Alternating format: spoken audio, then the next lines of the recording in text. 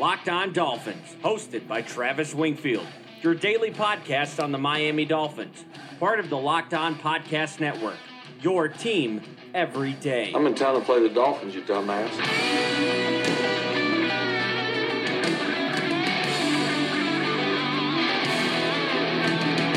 What's up, Dolphin fans, and welcome into the Wednesday, February the 20th edition of the Locked On Dolphins podcast. I am your host, Travis Wingfield, and as always, I am here to bring you your daily dose of Miami Dolphins football. And on today's show, the Dolphins make another hire with yet another connection to the New England Patriots. But some other familiarities were brought to my attention today that were very, very interesting. We'll get into that. I'll tell you the most important quarterback traits when it comes to scouting, and the state of the roster series lands on the cornerback position today. But first, before any of that, I kindly invite each and every one of you to please subscribe to the podcast on Apple Podcasts. Leave us a rating, leave us a review. By now, you guys know that's how the show grows, and we'll talk about it later, but I need that growth in the show to keep on doing it, so thank you all so much. Follow me on Twitter, at WingfieldNFL. Follow the show at Locked On Fins, and check out LockedOnDolphins.com, the #1 site for all your Dolphins daily needs, and the other Locked On Sports family of podcasts,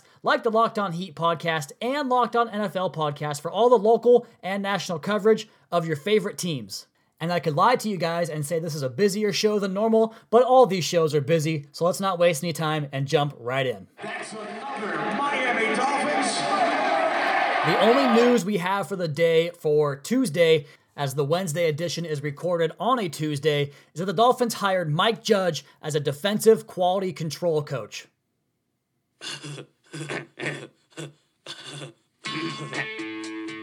No, not that Mike Judge. The Mike Judge that was a part of the Naval Academy staff previously, and prior to that with the New England Patriots in 2005 and 2006. The Dolphins also hired Brendan Farrell as an assistant special teams coach. He was on the staff at Alabama and Northwestern State prior to that. So no Patriots connections for Farrell, but how about a couple of interesting ties to the Patriots with the Dolphins' current roster? We all recall the reports that the Patriots intended to select Mike Gesicki last year after the Dolphins took him in the second round with the pick right after Miami's pick that was Mike Gesicki out of Penn State. And that has to bode well for Gesicki's future as far as getting a great opportunity in Miami, right? I mean, am I alone in thinking that? They're going to at least give him the chance to prove his worth, and I think his rookie year will be completely undone as far as reputation coming in to year number 2. But you guys have also heard Kevin Dern, or read Kevin Dern on LockedOnDolphins.com, reference a member from thefins.com, my first place I ever talked about Dolphins football in an online forum as a message board. His handle is Disgustapate on there, a weird one. But I also know him on a more personal level. His name is John. I asked him to write for the Locked On Dolphins, but he said he didn't have enough time at the time, which is a shame because he's a great football mind. But nonetheless, he shared a couple of tweets today that were very interesting. And the first one comes from Kevin Duffy. Don't know who he is, but it was from March 2017 regarding a Patriots pre-draft meeting with none other than Chuck Harris. Harris was rumored to be a target with the 32nd pick in the draft that year for the Patriots. And then another tweet from Tino Bovenzi, again, no idea who that is, but he was covering Raekwon McMillan's pro day back in March of 2017, and Raekwon mentioned meetings with the Steelers and the Patriots. So again, another connection there. And the last one, this one from Aaron Wilson, same story, who dat? I don't know, but he listed Davon Godchaux's meet list in April of 2017. On it, the Vikings, Eagles, Packers, and the Patriots. That tells me that the Pats liked McMillan to maybe potentially fill the role, or the void rather, of Donta Hightower, who was going to be a free agent that year heading into 2017, but wound up signing back with the New England Patriots. But they probably viewed McMillan in that same vein, and that's exactly where Kevin Dern and yours truly believe that he will really, really excel in 2019 as that true Mike linebacker in this scheme. Davon Godchaux, that tells me they had a spot for him, and I think that's got to be on the inside with his tremendous base, power, and pad level. I'm talking inside as in the nose tackle, up front, over the center, kind of controlling the point of attack, because that's what Davon Godchaux does best against the run. As for Chucky Harris, and by the way, that's what I'm calling him from here on out, he can be Charles Harris once he gets a few sacks. But Chuck, the Pats don't draft guys without a very distinct plan for them, and really most organizations operate that way and should operate that way. And that's a problem that Adam Gase had. As much as he bragged about his plans for guys or whatever it was, the press conferences and that false bravado, he rarely committed to that plan. As we all know, Mike Gesicki playing 20% of his reps in pass protection, the one thing he can't do. And we all know that teaching was also an issue on this staff. So maybe, just maybe, there's a plan for old Chuck. Maybe this isn't the end of the line for Charles Harris in Miami. I'm not optimistic per se, but we'll see. And then to borrow some more content here from thefins.com, and a great message board if you guys are into that type of thing. Twitter has kind of taken over that realm as far as football discussion goes, and the section of the website that is good is the part that you have to pay for, but I've been paying for it for like 15 years now, so I'm just already accepted that fact. It's a great community of guys. That's actually where CK Parrott, Chris Kaufman, you guys know him, that's where he kind of derived from as well, so a bunch of good members on thefins.com. This one from a guy named Keith Jackson, that's his handle, I don't know his real name, but he talked about a collection of players that could be guys that could be cut this offseason that the Dolphins could look to sign, because when you approach it that way, those guys don't count against your overall compensatory draft picks that come back your way when you lose specific free agents. Like, for instance, if the Dolphins were to lose Xavier Howard in a couple of years, they would get a third-round comp pick for the type of contract that he got, because the higher the contract, the better the comp pick. So he listed some players that he thinks could be cut on this list here, and some very interesting names come up, particularly in the defensive backfield. He has Devin McCourty up there at age 31, which that's kind of the time the Patriots decide to cut bait on a lot of their older veterans that maybe they don't want to pay anymore. Maybe they think they can replace them with a younger guy. And Devin McCourty, for as much as I talked about Minkah Fitzpatrick being the linchpin of this defense, playing in that McCourty role, he would be a guy that I would be all over in a heartbeat. Now, he also listed Dont'a Hightower on here, age 28, who again would fill a fantastic role in this defense. As many of these Patriots guys that have familiarity in this scheme, I would be all about signing those players because, and there are a lot of free agents on that list. You guys have seen the State of the Roster series, whether it was John Simon, Malcolm Brown, or the number of Patriots I have listed throughout the course of this series. If you can get guys with the familiarity in the scheme, but can also still play, that's the biggest part about it. Like Danny Amendola, I don't think he's all that good of a player anymore, and that's why I want to cut him. But his familiarity would be great, but you have to be able to play along with that. I think Dont'a Hightower can still play. I think Devin McCourty can still play. And there's a list of other guys on here as well that you could be interested in. Just to name a few, DJ Humphries on the offensive line, possibly Dwayne Allen at tight end because he has the connection there to the Patriots. Also, at defensive tackle, maybe Gerald McCoy. I don't think they'll go that big on that position. He's also 30 years old. Olivier Vernon coming back to Miami might make some sense, and I think he'll get cut from the Giants as they paid way too much money for him. And frankly, he was never going to live up to that contract, and he would actually be a great scheme fit in this new defense for the Dolphins. Adrian Claiborne of the Patriots, he's going to be 30 years old, another option there. So just a few names to think about, and I assume the Dolphins might be more active in that area because in the past, they've made efforts to protect their compensatory picks in that way. So we could see them approach it that way and kind of sit out free agency and just scour this list of players that get cut from other teams.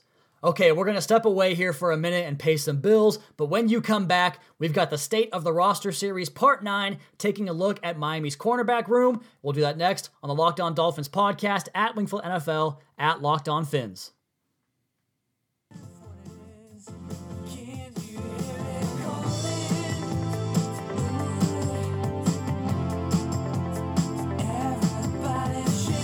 We are on part number 9 of the State of the Roster series up on LockedOnDolphins.com, all part of the Locked On Podcast Network. If you guys want to read these pieces and take a look at some of the free agent targets, draft targets, whatever it might be, new acquisitions, current free agents on the Dolphins roster for every single position group, you can check it out on LockedOnDolphins.com. And I think sometime next week, I'm not quite sure when I'm going to do it, but I'll do a comprehensive off-season preview trying to plug some of these pieces using those off-season simulators that are out there for us and do it kind of in a Franken-built type of way where I marry the free agency part with the draft part and make a Dolphins roster out of that. Last year, I did it, and I was very, very successful, nailing down guys like Josh Sitton, Minkah Fitzpatrick. Who else did I get on that list? I had the tight end in the second round. I thought Mike Gesicki, Dallas Goedert were options there. I ended up with Kalen Ballage on that list. I had Ryan Tannehill as the quarterback throughout the entire process of the spring and summer and then up to the fall. And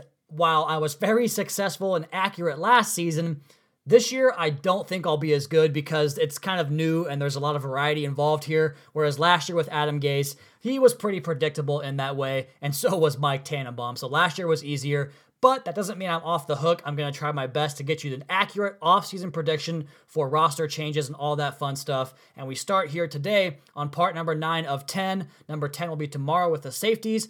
But we're talking about the cornerbacks today and splitting up the defensive backs into a two-parter because these position groups can get a little bit long if we don't do that. So the Dolphins currently owe their cornerbacks $12 million. The NFL average is $16 million, which is going to go way up for the Dolphins here as soon as they offer Xavier Howard a new contract. And that's who we start with. Last year, Howard made $1.3 million.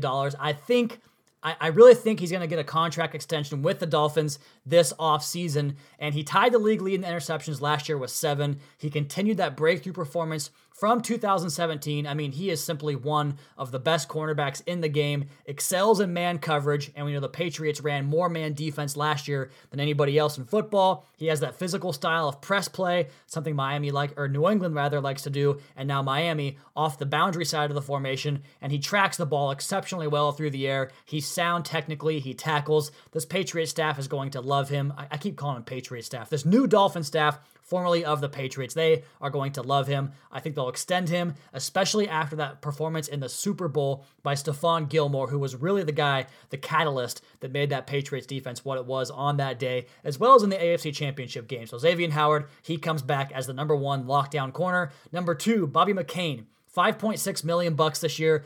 That's a lot of money for McCain because we thought maybe we could get him on a cheap deal if you kick him to the outside and play him on the perimeter, but that experiment did not go well. You put that with his lack of long speed, with the injuries he had through the year. He fought through those injuries, and good on him for doing that. He's a big-time team leader for this Miami Dolphins football team, but he's a slot guy, and so paying a slot guy that much money, you better be one of the top 5 slots in the NFL, which he was in 2017. 2018, not the case, but you hope he can rebound and get back into his better playing ways because I think he's more mentally apt than a lot of the guys that play this position, and I think the Patriots coaching staff coming over here to Miami, Brian Flores and Josh Boyer and company, I think he'll be able to rebound back to that level because he's a smart cornerback, and he still made one of the best interceptions of the entire season last year on that pick against Brady in the Week 4 game in New England where he read it, peeled off of his man, came upfield and made that catch for a great play. So McCain, I think he gets back to his ways in 2017 as the Dolphins purely starting slot cornerback.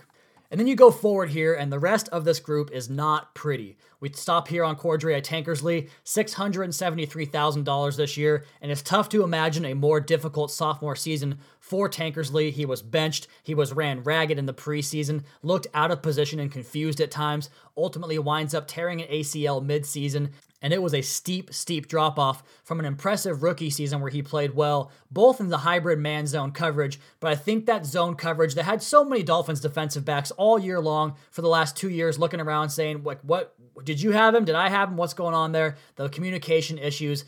And I don't think that impacted anybody like it did Cordrea Tankersley, who's more physically impressive than he is mentally impressive. So coming back off that ACL, probably going to start the year on PUP. He'll be a depth guy, but I think there's hope for Tankersley yet. And then next, a guy that I really like. I liked him when they signed him as an undrafted free agent. He was an All-American at Utah State. Talking, of course, about Jalen Davis. $570,000 for the year this year. I think he's going to be the biggest sleeper on the roster. He has big-time potential. He's fiery. He wants to get his nose in there and make plays. He forced a fumble and a third down incompletion in the end zone against the Jaguars in that one game where he started getting more and more reps. He's aggressive. I think he's by far the best option behind McCain as a backup slot, and that's where he'll be on the roster, also contributing on special teams. And then you have Cornell Armstrong, who also is very damn good on special teams. He's due to be paid $570,000 this year. I think he's going to be depth. They're going to try to develop him a little bit more, but he has that prototype as far as the tall, lengthy corner that can play press, play man, all that fun stuff. And like I said, a terrific special teamer in his own right. Then we have Torrey McTyer, $645,000 due to him, and he had a bad year by all intents and purposes. The measurables, the film wasn't good, but there were some games where he got beat, like the Bears game, for instance, by just perfect throws where he was in good position. Maybe another year in the system, another year of better coaching, he can get up to snuff, but I think going into the year, he has to be thought of as depth only and not a starter in this defense. And the last guy on the roster is the newest one, Jamal Wiltz. There's no announcement on his money owed yet, but I think he's just going to be a minimum player, a camp invite. Drafted by the Eagles in 2017, finds himself on the Patriots practice squad under current Dolphins cornerbacks coach Josh Boyer. He's just 5'10", 180 pounds, so he is the outlier as far as the prototype, but he has a chance to get back on the practice squad this year. I think that's where he ultimately ends up. Now, as far as the Dolphins' own free agents, there aren't any, so we'll move on from that. They don't have any cornerback free agents to deal with this summer, just Xavier Howard, and we will see how that goes. But as far as the class, Morris Claiborne, Pierre Desir, Bradley Roby, I don't think either of those three guys will happen, so probably can go ahead and cross them off their list. And I do have this theme throughout the course of the series, and some folks don't like it. That's okay. But there's two themes of this entire theme. And number one is filling that Foxborough to Miami pipeline. And number two, reclamation projects. Guys that maybe have had some injury histories or some things have gone wrong that have devalued their value on the open market, and the Dolphins could possibly buy low with a high reward, much in the way they did with Brent Grimes back in 2013. And Jason Verrett was a first-round draft pick of the San Diego Chargers, now the LA Chargers, and he was a fantastic player the 1 year that he was healthy most of the season, but he did end last season with an injury in training camp, I believe. He's been hurt for 3 out of the 4 years he's played. He would probably come at a low cost because of that, but if you get him healthy, he can be a top corner in the league. I would look at him for the medical and see if he wants to take a 1 year prove-it type of deal. Another guy for the first bullet point, the filling the Foxborough to Miami pipeline, Eric Rowe. He's a free agent, but he's also been banged up a lot too, so he really fits both of those. But he is 6'1", 205 pounds, and Verrett is 5'10", 188. So differences there in size, but the same idea. I've also seen the Dolphins linked to Ronald Darby in recent years. He is a free agent from Philadelphia. He also has a poor medical history. So again, all these guys, injuries are a part of the factor, a part of the equation. So we'll see what the Dolphins do here with the number 2 cornerback position, because it's a big need right now, and I don't think they're going to be able to fill it in free agency, which brings us to the draft. And there's a player that really stands out above everybody else, but he's going to be pick 13 if you want to get him. He is Georgia's DeAndre Baker, the best man cover corner in the draft. You go with him and Xavier Howard, you're going to have all kinds of fun with Minkah Fitzpatrick and your other safeties on this defense, as they can do tons of work and tons of damage, moving around, not having to worry about the top half of the defense. Byron Murphy out of Washington is also in this range, but I think he's too thin and doesn't want to tackle enough for this defense. Again, Patriots defenders always tackle, so you're going to have to tackle if you want to play in Miami. And then Greedy Williams, he's also there as well. He's a great option. Later round options, Penn State's Amani Oruwariye. I talked about him in the Senior Bowl. He has that physical build the Dolphins like, ultra competitive, can play both zone and man. And then Temple's Rock Ya-Sin is one of my top 5 favorite players in this entire draft. If you guys don't know about Temple's program, they give the single-digit numbers to the most competitive, tough kids on the team, and that's voted by the teammates. This was Rock Ya-Sin's first year at Temple, and he earned that honor in his only year as a grad transfer at Temple. He's an alpha, and he had those matchups at the Senior Bowl with Deebo Samuel that were just top-shelf TV for football fans. I love that kid, would love him in the second round. I also threw in local product Michael Jackson from the U. Again, a great man coverage guy. He's a scheme fit there. What do I think the Dolphins will ultimately do? I think that first pick could be a cornerback. I really think it could be. I think they extend Xavier Howard, think about that first round. If not, go second or third round with Rock Ya-Sin or Michael Jackson as the number 2 cornerback, maybe even DeAndre Baker there. And then you have the slot, Bobby McCain, the backup slot, Jalen Davis, and then depth is Cornell Armstrong, Torrey McTyer, maybe a free agent there, and Eric Rowe, and then more depth is Cordrea Tankersley, who sits on the bench for the first 6 weeks on PUP. So those are the cornerbacks. We have just one more state of the roster series to get to. We'll do the safeties on tomorrow's podcast, and next here in this third and final segment, we're going to talk about quarterback traits, and I'm going to get a little bit personal on you guys. We'll do that next on the Locked On Dolphins podcast at Wingfield NFL, at Locked On Fins.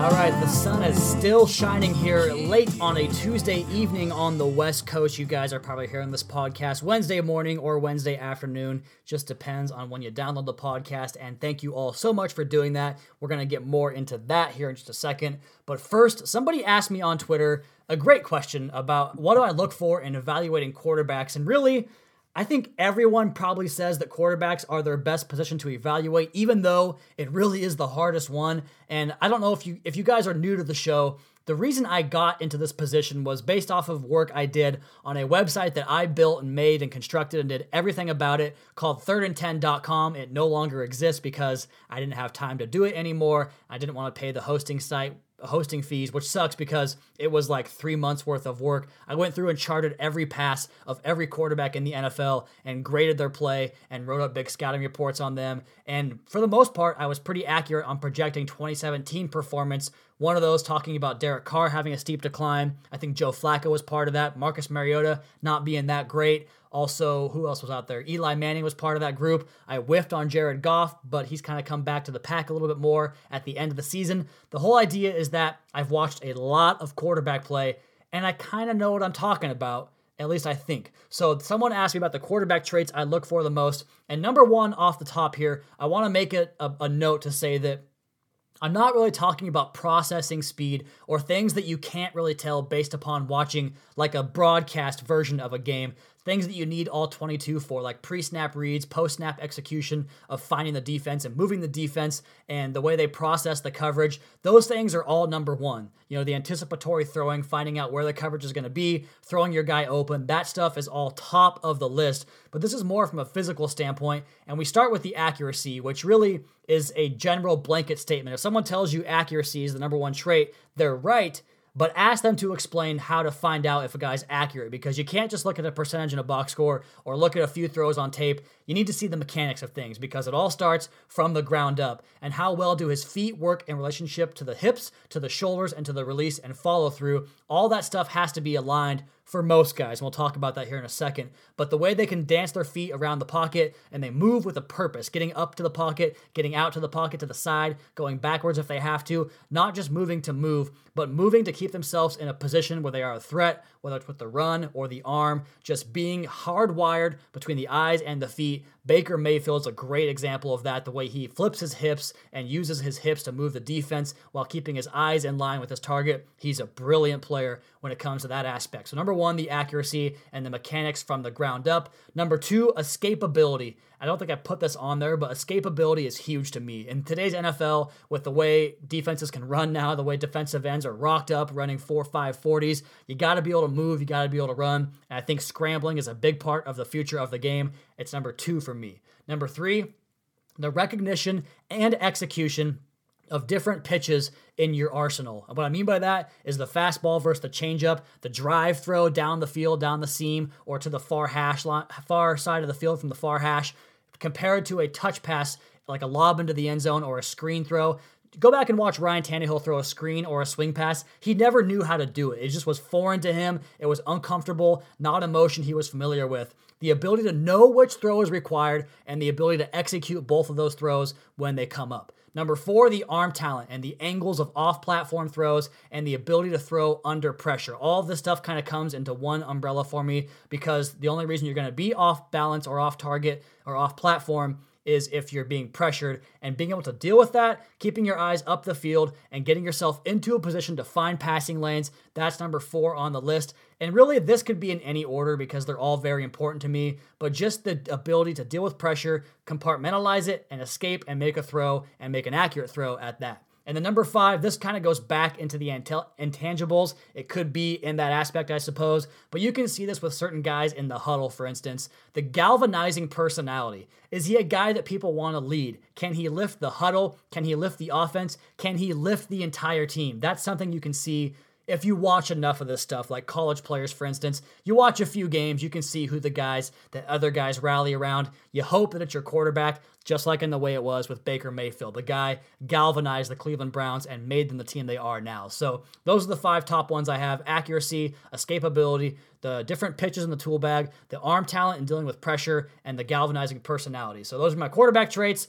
And really, I enjoy doing this stuff. So if you guys want to hear other positions and how I kind of look at them and scout them, let me know on Twitter and we can talk more about them as the offseason goes along heading into the draft. But I want to end this podcast on a personal note because it came up on my timeline, as it kind of does. And as I'm sure some of you guys that have seen my timeline, or maybe you even engaged in this type of behavior for whatever reason, but once you get a little bit of traction as far as a following goes on Twitter, and once you put your creative work out there, you can become a lightning rod for criticism. For instance, my Ryan Tannehill stuff has burned my reputation with people on Twitter, Dolphins fans, whatever it is, because I missed the Tannehill eval. They are never going to listen to a word I say ever again, and that's fine. That's their prerogative if they want to go that way. And this kind of ties into that because it's easy to point fingers when you don't have a portfolio of your own as far as grading players and putting out evaluations into the universe and being really looked at for that type of thing. So I mean, I'm not complaining about the criticism. It's part of the job. And the fact that someone rips me means I'm at least recognizable enough to go ahead and rip. But there is a line when it gets personal that really bothers me. And it's the part that I really don't get. And someone made a comment about the way I run the show. I've seen comments about the way I run my Twitter account or just how I am as a person in general. Someone told me there was a reputation about me among, podcasters or whatever about how I interact with people on there or just kind of my general approach to life and maybe how I should do things different. And it's just, this is kind of where this all comes from. And the reason I thought about it today was that I saw this quote about the strong, silent type of man. Whatever happened to the man that just deals with his problems internally, sucks it up and goes and does his job. And yeah, that's one way to do it. And if it works for you, great. But some guys do want to talk about themselves and kind of be in touch with their feelings because the other way in 2019, it's a bit antiquated, and it's certainly not my style to be that strong, silent type. I like to talk about myself and my feelings. That's just how I am. And I think it's important to also kind of let you guys into my life. It makes me more relatable.